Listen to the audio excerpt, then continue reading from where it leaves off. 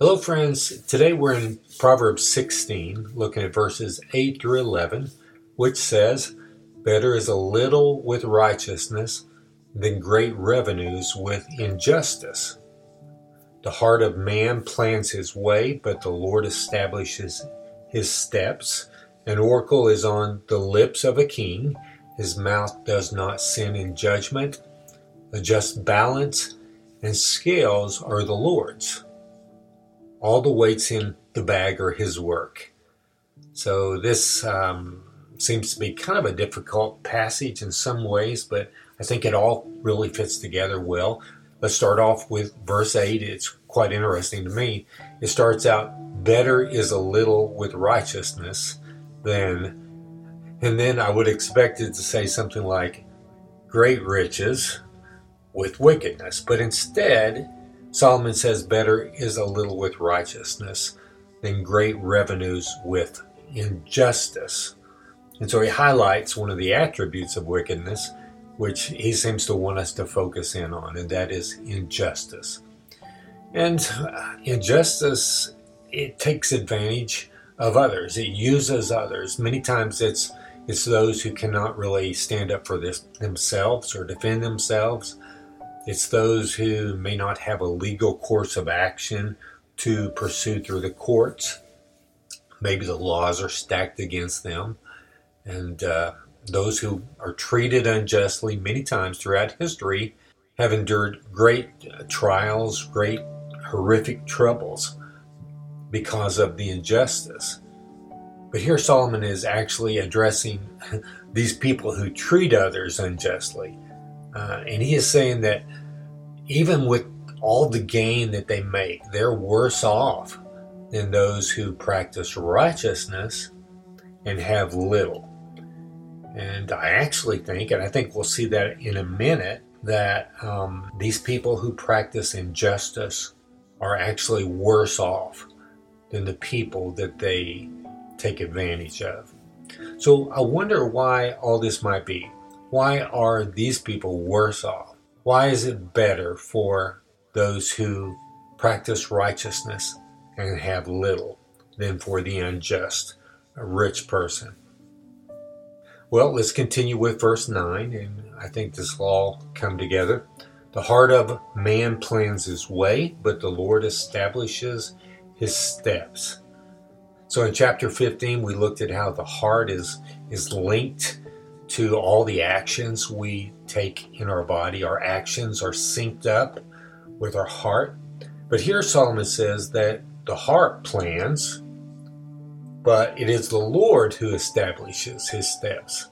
So can both of these be true? Is chapter 15 true also? Yes, both of these are true, and they complement one another. You see, a wicked, unjust man's heart, it does plan. It plans evil. And as we just read, he can receive great revenues with his injustice. But let's think about this man's heart for a moment. What is the root of his heart's desire? He wanted happiness, didn't he? He wanted satisfaction from his gain. Did the Lord establish his desires for fulfillment? No.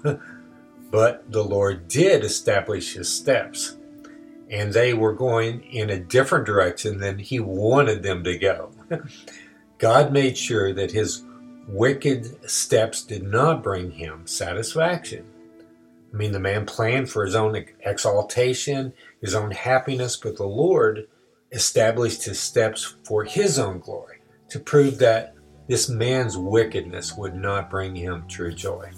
So we finish up today's devotion with verse 10 and 11. "An oracle is on the lips of a king. His mouth does not sin in judgment. A just balance and scales are the Lord's. All the weights in the bag are his work."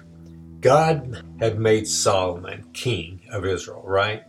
And he had given him last word from the standpoint of all the people. He had the last say. His word was law. They had to abide by his judgments. They could not say, "You're wrong, king." No, he could have them executed. And the authority was given to Solomon from God.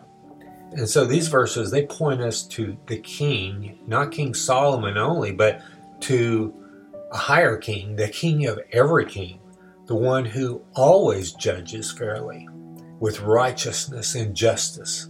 And that is Jesus Christ. He created all the weights in the bag. He makes all the rules. Psalms 115:3 says, "Our God is in the heavens. He does all that he pleases." He is judge. He is God. He has the first and the final say. So, in closing, let's just think back to the man who practices injustice in today's text.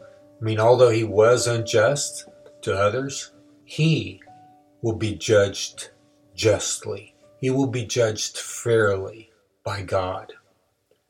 And this is not something for him to look forward to. I think we can learn this from today's passage, that even if we have very little in this life, it truly is much better to have the righteousness of Christ applied to our life. His righteousness, we don't have any, but also his righteousness working out of our life. Being full of his joy and loving our neighbor as ourselves, loving others, being forgiving to others, and not taking advantage of others and being unjust to them, sharing the good news of God's forgiveness through Jesus Christ and the peace that he has to offer people. So this is much better than great revenues with injustice, not only in the present, but also in eternity. I hope you have a great day in the Lord today.